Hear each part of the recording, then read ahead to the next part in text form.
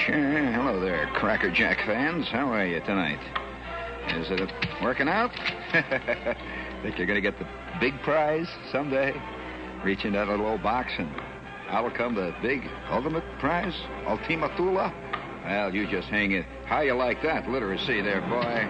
Chutch on you. Oh, it's getting sadder every minute you just turn around here and you see mankind struggling and flailing away against the iniquities of existence and the way it is. Oh, this poor guy. Listen to this terrible scene. Now, for those of you who own a foreign car, little type foreign car, maybe you don't know that many of them float. A little, yeah. It's big. Yeah, you didn't know that? I saw a VW one time floating right down the Ohio. Guy fishing out of the back window. But here's a little note here out of one of the papers. Now, you won't find this. This is in one of my favorite comic papers. It's a very funny newspaper that my spies send me once in a while, the Poughkeepsie Journal, which in itself is a bop. And here's, things here. A little note that says these foreign compact cars really do float, according to a man in the Poughkeepsie area who had a fantastic experience last night. And would you please, let's give us that first one. We would like to salute this man in Poughkeepsie who had this fantastic experience. Give him a little scene there. Bring it on big. Hit it hard there, Dan. Flies a lucky star. Oh, lucky star. Guides him afar. Guides old Daddy from afar. Oh, yes, sir. Oh, lucky Lindy. Heavens above. Oh, Rasmataz. Oh, look at him flap them old wings. Oh, he's flying higher and higher. Higher into the sky. Oh, lucky Lindy. Lucky Daddy. Oh, there he goes. He's going like a big fat old purple bird. That's a bird in the plane. No, it's lucky Lindy. Heavens above. So salute to this poor son of a gun out there. And hello. Are we back on here? It's a gain. Sounds right. There it comes. Anyway, the foreign cars really float. This guy had a wild scene last night. Police said that Wesley Hunter told him he was parked near the Hudson River, about 200 feet north of the Dayline dock. This is up there, up there in Poughkeepsie area, at about 1:30 p.m., and he's parked by the dock there. So you got the scene now? He's by the dock. It's 11:30 p.m. It's, just before midnight. He's sitting in the car there, right by the Hudson River, when all of a sudden, apparently, the car rolled into the water. Now, why they say apparently, it's very important. You'll get this when you hear later on here. Mr. Hunter told police that he and a female companion first realized something was wrong when their feet became wet. Would you please give me a little salute there? Looking out of the window, he said he saw the car was floating in a river. And there they are. They're out in the river. Come on, let's bring it in there. Come on. Lucky Lindy. Lucky Lindy. Flap them wings. Get going there, Daddy. Get it up there. Keep up your airspeed. Keep that nose down. Let's go. Lucky Lindy. Oh, heavens above. Oh, what a drag. Sweetheart. Oh, what a pity. You're not understood. Oh, lady. Three, baby. Yes, three, baby, darling. Well, you'll show everyone. Lucky Lindy, everybody. That's all together now. Lucky Lindy. Anyway, this guy, he says he and a female companion first realized that something was wrong when their feet became wet in the car. And he looked out the window, and they were out to sea. His car was floating right out in the water there. And he said that the vehicle floated. It's going fine till he opened the door. And it sank. Oh, Hunter, he's always been a loser. It sank in 4 feet of water. The two occupants waded ashore, and they reported the incident to a local patrolman. And we don't know whatever happened to the car. Speaking of that, it's not easy being a person. I'll tell you, it's very, very difficult. Now, I'm serious. Now, the other day, the whole week, last week, I was hanging around a horse show down there at the Garden. And, you see all these tall, horsey-looking girls driving these horses around, and, their pants are tight. You could see it was grabbing them at places. And they they've got all the makeup, and they got hair nets on and snoods and all that stuff. And I could see it's very, very difficult because I did not see one single horse, not one horse, that was wearing tight riding pants. And some of them horses could have used it. I'll tell you that. It's a terrible scene. And so I came to the conclusion that it's much more difficult being a person than a horse. I mean, these horses just stand around, they eat and they jump over things. I could do that. It's not easy. Of course, in life you got to do a lot of jumping over hurdles and what kind or another, and whip you and the belt you on the behind, and, you just keep jumping and running around. But nevertheless, you see, the trouble with man is that he's a complainer. Horses don't. Did you see one of the greatest scenes I ever saw in my life at a horse show the other night? It was worth seeing. I'll tell you, it was worth the price of admission. They had this hunter class. Now, what is it, a hunter class? They run, they run around, they jump over these fences, and everybody looks very jazzy. They wear the traditional hunting clothes with the little silk hat and the whip and that. I often wonder what Mr. Bruner would have thought had he seen these hunters. Oh, yeah. I could just see him looking out from under the porch with a skinful, and he sees the hunters going by, and he says, what are all them sissies going by? But nevertheless, they run around out there, and they jump over these. You've seen pictures of the hunters and stuff, and they jump over the hurdles and so on. Well, one horse came running out. They had this doorway, see? They blow a little horn, and then they announce in the garden who the horse is, you see. And here comes, and now, Golden Dilemma, driven and owned by Dr. L.D. Watanabe, and out of the Watanabe Hunt Farms. And the horse comes tearing out. Except that's not the announcement of this one. It's a great moment.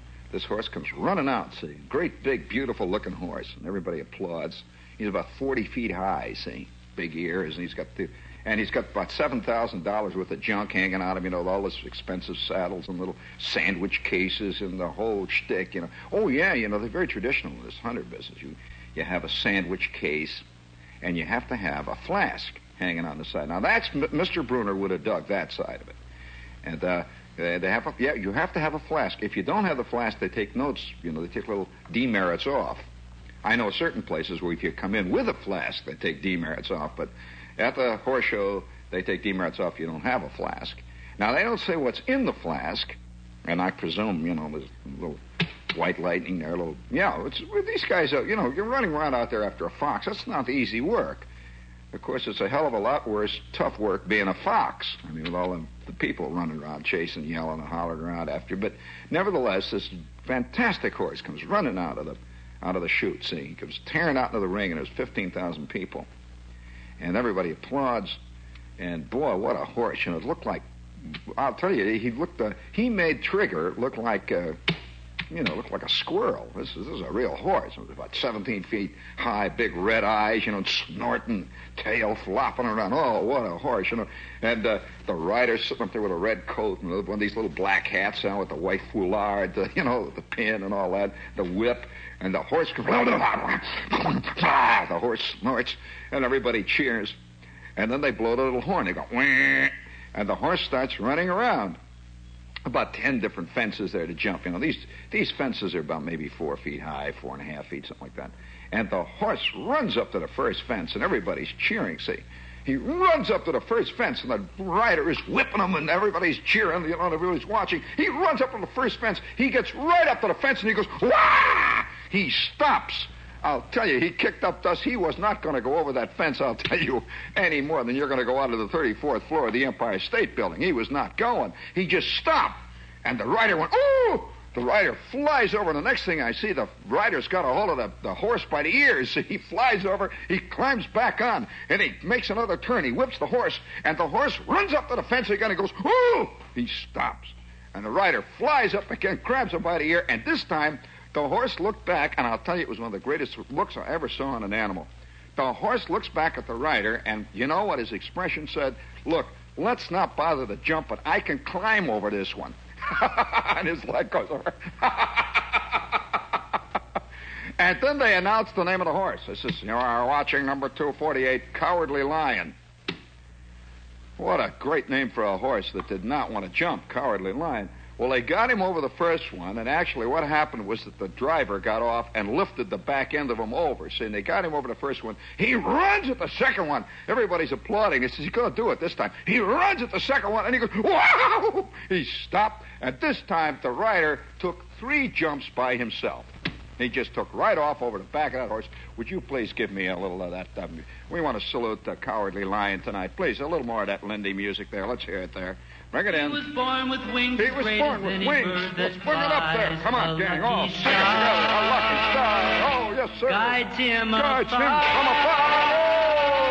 Oh, lucky Lindy.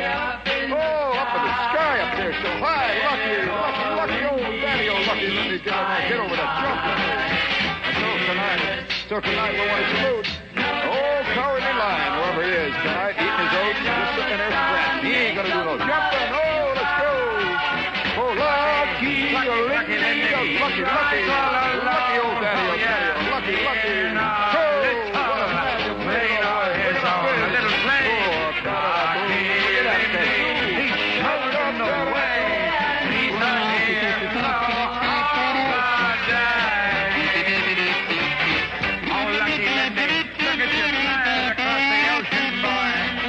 there we go. What a cacophony. Holy smokes. What a cacophony. Speaking of cacophonies, friends, reminds me, this is WOR, friendly old crummy, rotten, dirty as sin, New York.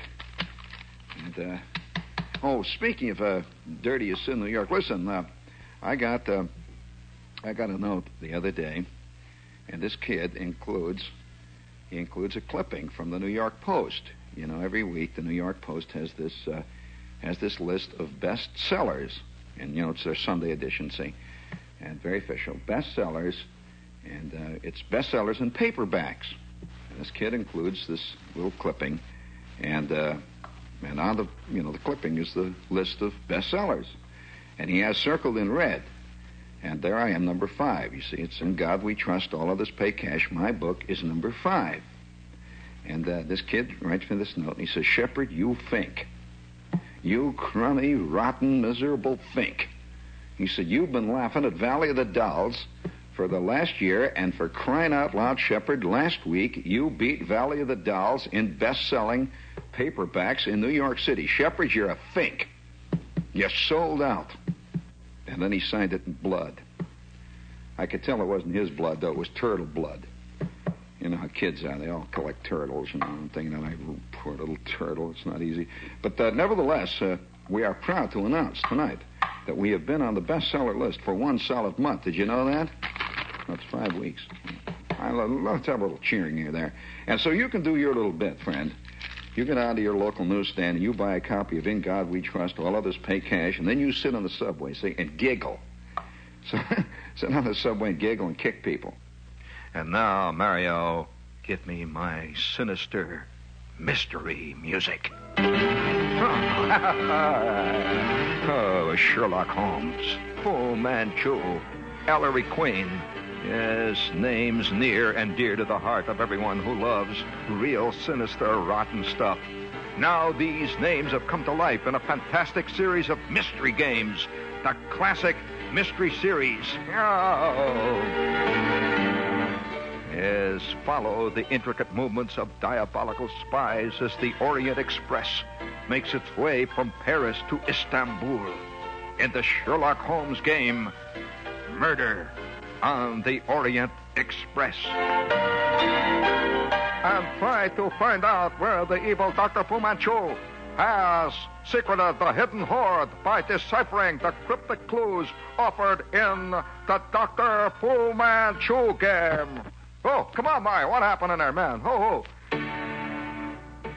And don't forget to chase the elusive assassin with Ellery Queen as he dashes north, south, east, and west in an effort to prevent a dastardly murder.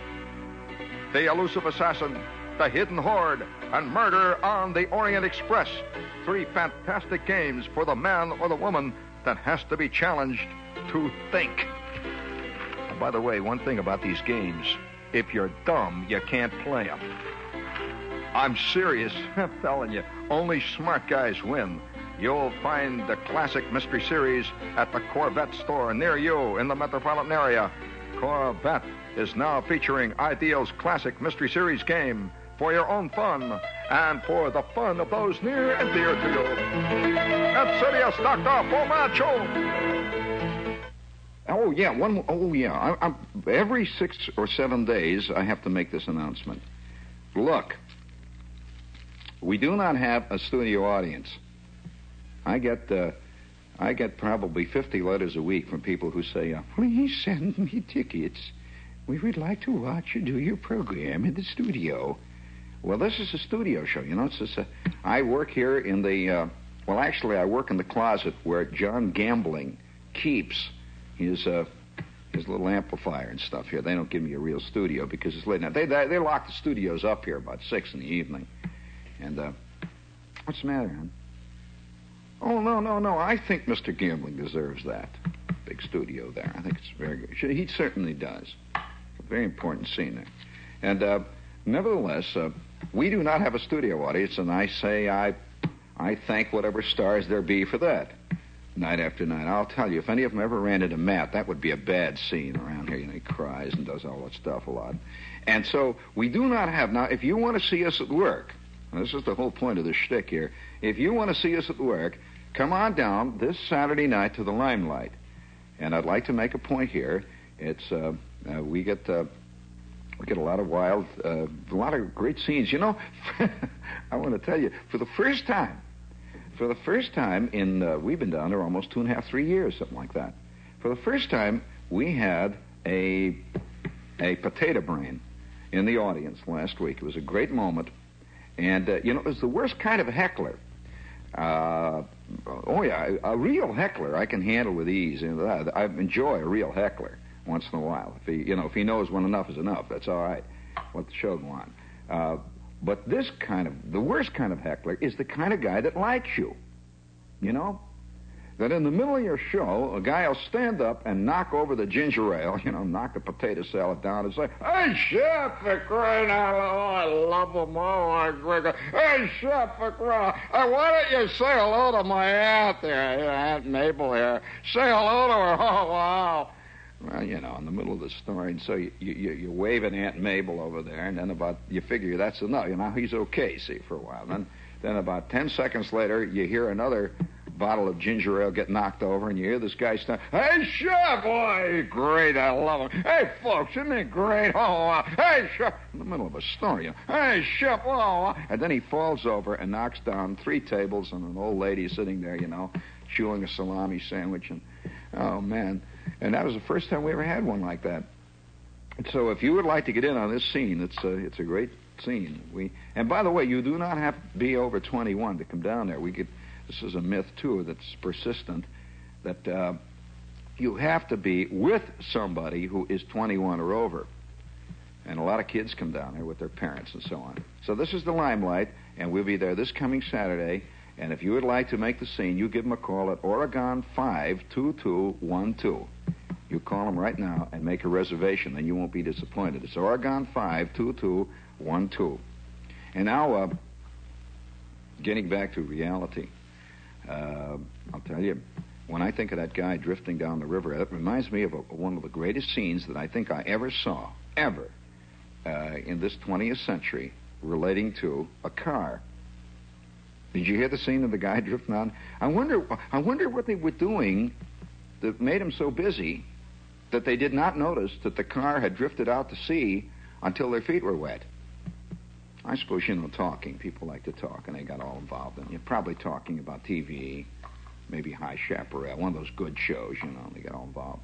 And, hey, I'll bet if Cleveland Amory continues to write long enough, I'll bet he's going to write something good one day. You think that? I'm sorry, I'm a rotten person. Oh yeah, well, you know how I am. It's just terrible. But things happen. You never can account for what the way it is. I think this is what's been bugging mankind. For centuries, man has been trying to make life into a system. Oh yeah, and you have 2 kinds of people. You have the kind of system that is bounded by cliches, on the one hand, and then there's the other kind of system that's bounded by rules. Like every day at 8:15, we've got to stand up at our desks and pledge allegiance to the flag. And that makes a lot of people feel better if you do that. And then at 8:29, we sing My country, 'tis of thee, sweet the land of liberty. Well, now that's a certain kind of person. They believe in that kind of stuff. They really do. They think that if you at noontime, you're going to the school at noontime, you get up and you recite the Boy Scouts oath. What is the Boy Scouts oath? I didn't think they swore. No, I'm sorry, it's a pledge or something. Is it a pledge? What do they say? Let's see. On my honor, I will do my... Of course, I understand they've changed it a great deal, the Boy Scout oath. Well, they've taken reverend out, understand that? Because, that's very controversial. And so there's two kinds of people. One kind, believes in rules. Oh, I'll tell you they believe in rules. Oh, boy. They quote books by the thousands. Whenever life is a little difficult, they start quoting verses and chapters and quotations, one thing or another.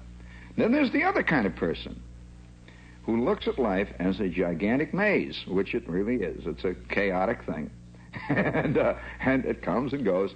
And sometimes when you see a scene that is such a good scene, you know doggone well that if you ever saw a scene like that in a movie or in a comedy, you would put it down as being silly.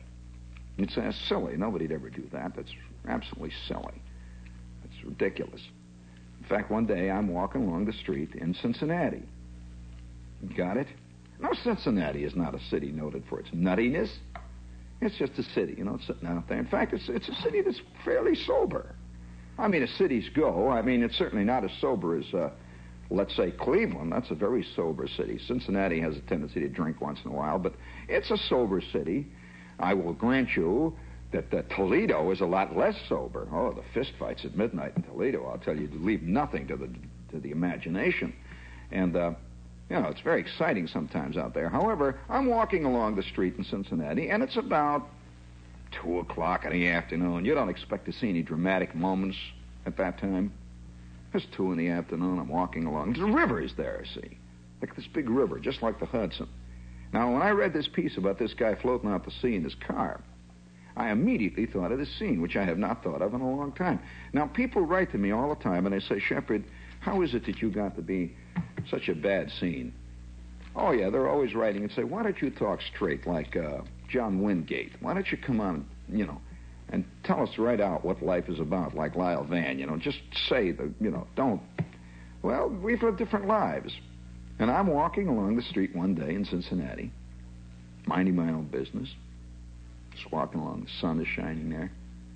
A couple of birds are around, tweeting. Never realized I was about to, see one of those great emotional, educational moments. I was an observer on this one. I did not partake of this one. I was just there. I'm walking along, and I'm with this guy, and we have lunch hour. Got lunch, see. And so he says, what do you say we walk down to the river? Okay, it's like here. And so walk down the river. The river is very close to the middle of town. In fact, it was right through the middle of town in Cincinnati. And Cincinnati has had many a reason from time to time to regret that. Because once in a while, the river takes over the center of town. And then, everybody's in problems. In fact, in Cincinnati, you go into the center of town, and they've got buildings. Now, they're right in the midtown area. They've got buildings. If you look up around the second and third floor, you'll see a line drawn. And if you care to ask the guys in the building there, they will immediately start telling you about that's where the great flood was. Yeah, the flood. And they always talk about the flood, the big flood of 47 or 48 or whenever it was, and it went all the way to the second floor. Now, that was right downtown. That would be like the second story of, let's say, a Times Square hotel. I mean, that would be very exciting. In fact, it might do Times Square some good, come to think of it. Get it flooded there and get a few of the cockroaches chased out. Can't you see all those guys with the gold shoes and the pink shirts swimming upstream on 42nd Street? If a big tidal wave came down and just washed it all out to sea, start all over again. Maybe God works in mysterious ways. And so I'm walking down the street one day, and this friend of mine says, how about let's go down to the river? It's okay. And so we go down to the river. Now, the river down there has a big landing. It's like a big ramp that goes down. They call it the landing, in fact. It's a big ramp, and they use it as a parking lot. It's a city parking lot. And down at the foot of this ramp is about a 6-foot drop-off, and the river. And, boy, that river moves like a bat out of you-know-what. That's a real river, boy. The Ohio River is no Harlem River. That's not the East River. That's a big river. That's a daddy river. You know, that thing's about a mile across, and that baby just rolls on down to sea like there ain't no tomorrow. And so every day, 1,000 cars parked there. And so me and my friend go down to the river one day. We got our lunches. We bought a sandwich, and we're going to go down to the landing and eat our sandwich, drink the beer. And so the sun is sparkling. It's beautiful. And I see, right there, immediately, I see a guy sitting in his car. And we're paying no attention to it. And he's in the car. Now, I'm going to have to give you a clue here. This car is one of the great curiosity-type cars. It's Curioso. It's one of the strangest cars turned out in America. I'd say in the post-war years. It's a really strange little automobile. Probably one of the strangest cars ever turned out in all time in America. Now, I'm going to ask you a question. What car was it? How many of you remember this kind of car? It's a little car, and it's one of the cussedest, one of the most maddening little cars ever made by the hand of man. It's a car that was like it knew that it was being rotten. It was working on it, you know? And here's this little car sitting down there. I got my lunch. I'm eating it. I'm eating the sandwich and drinking the beer, and we're looking out at the river. The sun is shining, and there's a lot of girls walking. It's a nice day, you know, it's noontime. And one of those beautiful moments. And here's this guy sitting over here amid all the cars. He's about 30 or 40, 50 feet back in the row of cars, and he's in the car. And I can hear his starter going. The starter's going, ee. This car had one of the most snotty, rotten-sounding little starters. It sounded like somebody scratching his nail over a blackboard. You know, that kind of... goes like that. And then after it would make that little whinnying sound, there was a kind of ringing that would follow it. It would go... Boing. Boing. Boing. We're eating our sandwiches. We're not aware that we are about to see one of those magnificent moments in American drama. Boing. Boing. Boing. Well, gradually his battery began to go down. You know how it always happens in life? And the next thing we know, it's going... Boing. Boing. Boing. Boing. By now, we are beginning to notice this. This guy's really sticking with it. And this starter had such a high-pitched tone that everybody on the landing could hear it. It was a quiet day. It was nice. It was warm out. And so every time he would touch the starter, everyone would hear it. It's like somebody blowing a Halloween horn or something, you know? It goes, boing. And my buddy says to me, man, that battery has had it. Bad scene. And then you hear again, boing. And then it finally got to the stage, and gentlemen, you know exactly the stage I mean, when all you hear is a very weak relay clicking over. It's going, boing. And this guy's sitting in there, and you could see he's a big fat guy. Now, why this big fat guy who weighed about 265 pounds would buy a little car that fit him like a shoebox, I don't know. This car reminded me of those little Kraft cheese boxes that they sell, the 1 pound Kraft loaf in, little box.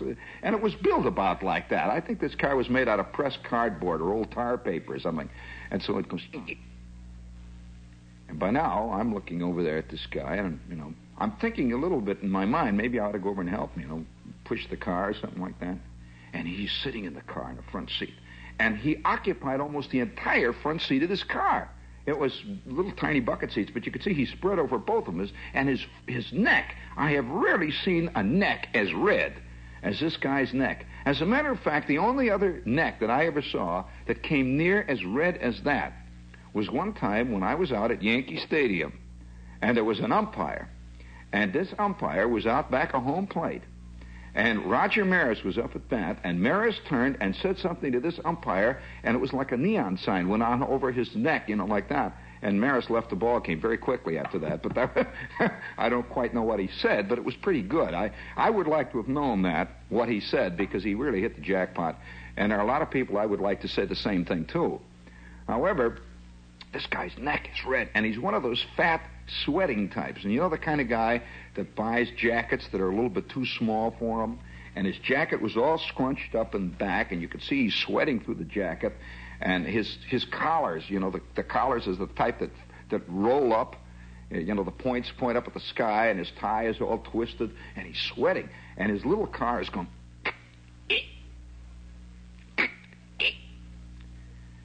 Well, there was a sudden silence. He stopped trying to start the car. And then the door slammed open. You hear clank, ting. It was a door that was made out of solid Reynolds wrap. He slams the door back, and you hear it go ting, like that.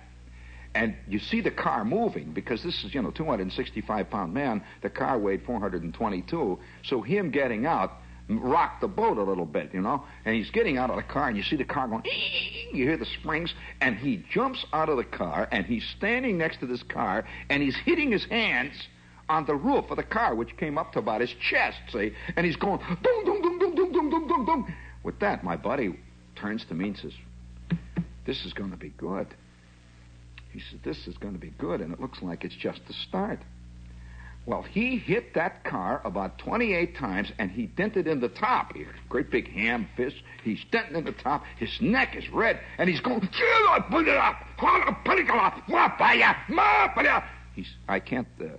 I must tell you that those are euphemisms, friends, for what he actually said. What he said is not, even in this day of relaxed morals, what he said is not fit for shell-like pink ears of anybody under 75. He was bellowing to the breeze. And then he did what a gesture which I will never forget. He runs around to the back of the car, and he pushed it. Now, he weighed 265 or better, big fat guy. He pushed this car, and that little car rolled like a shot. He pushed it right out of the parking place, ran around to the front, turned the steering wheel, and pushed it right down the landing towards the river. He's pushing this little car right, and we're watching. We're fascinated now. This is a real scene. Would you please give me a little, the big LP. I need a little of this rotten music. Because man knows, I'll tell you, man, that old rotten, crummy, stinking river just flows on down. It just flows on down to the sea. And someday, man just likes to sit around under the sun and sit there and drink muddy water. Because there ain't no more to it than that. Just drink muddy water. Clear out the whole track and get it out. Quit messing around.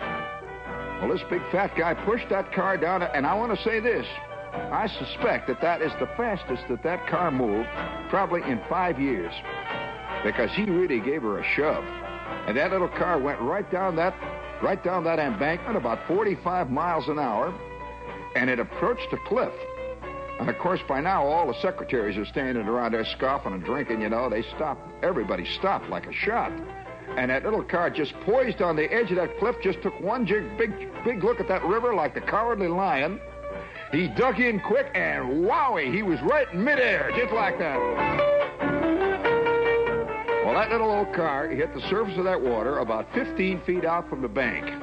Now, understand that the water was about 20 feet deep at that point. She just hit that water and skipped 3 times. That's the kind of car it was. It didn't go right down. When you take a little pebble and you throw it, and it bounces. This little car bounced over the water for about 3 times and just sat there for one long instant and went glub. A glub. A big bubble came up, a little oil floated to the surface, and she was gone.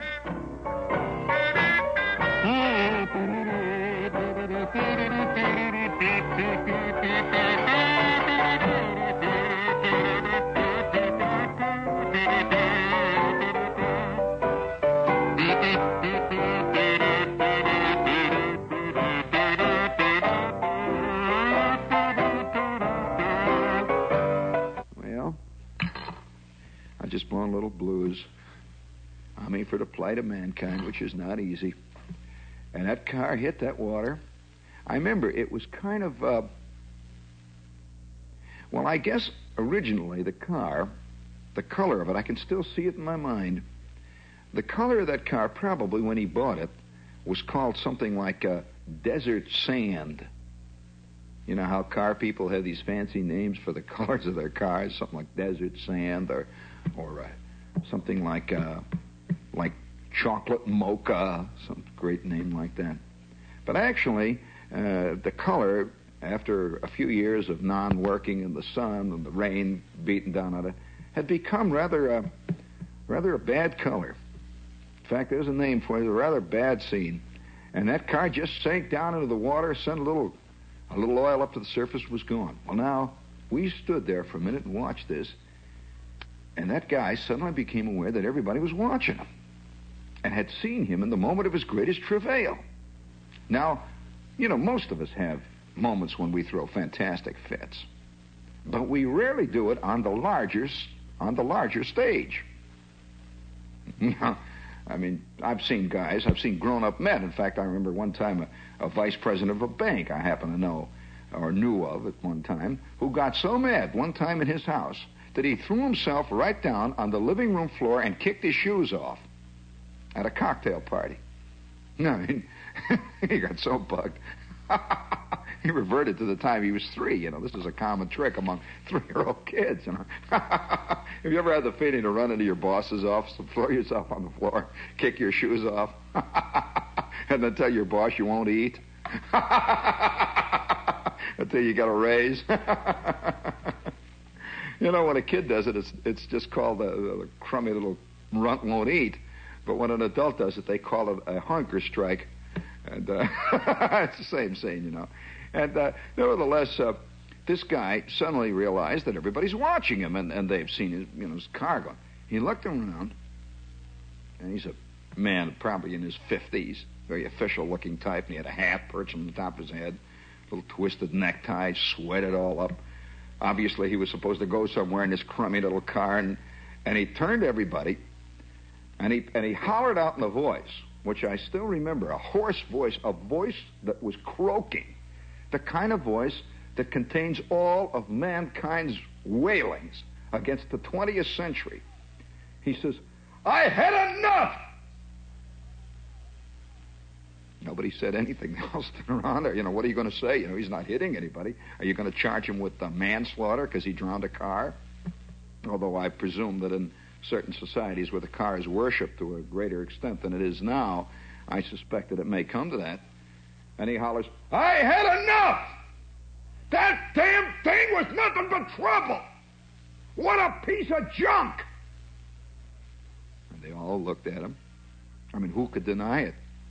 Who would know it better than he? Nobody said a word.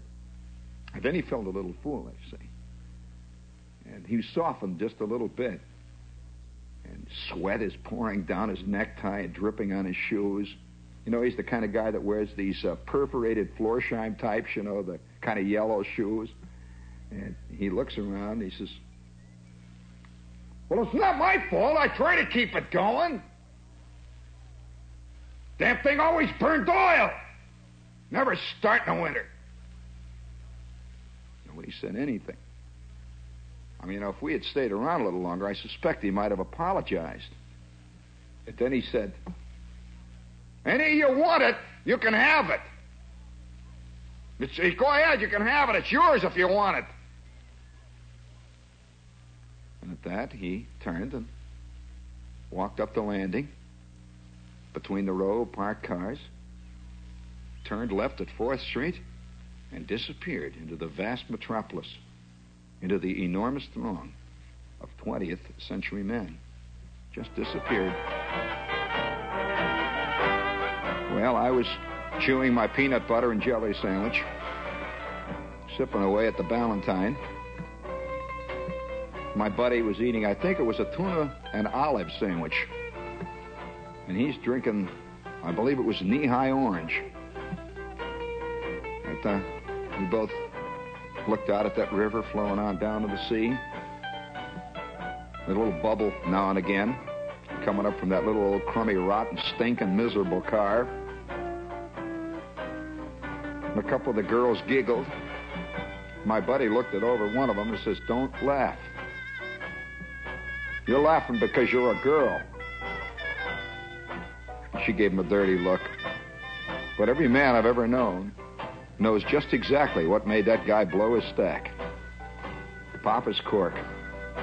And somewhere tonight, friends, somewhere, someplace, out in that vast, yawning, dark bowl of the Midwest, that great inverted bowl of night, somewhere out there, there's a man who's tossing restlessly in his sleep, sweating up his pajamas. A man who one time kicked a Crosley halfway across the Ohio River. And that was the name of the car that I'm talking about, the Crosley.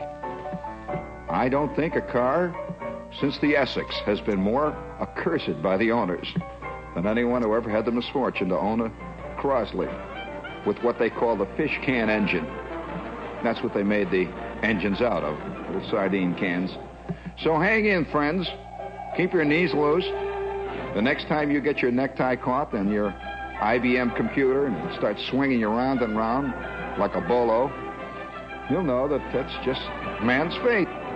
He creates a pyramid, and it falls in on him. It's always the way. He creates the Titanic, and the son of a gun sinks. He creates well, who knows what the next one's going to be. I suppose a few of you out there still own Edsels.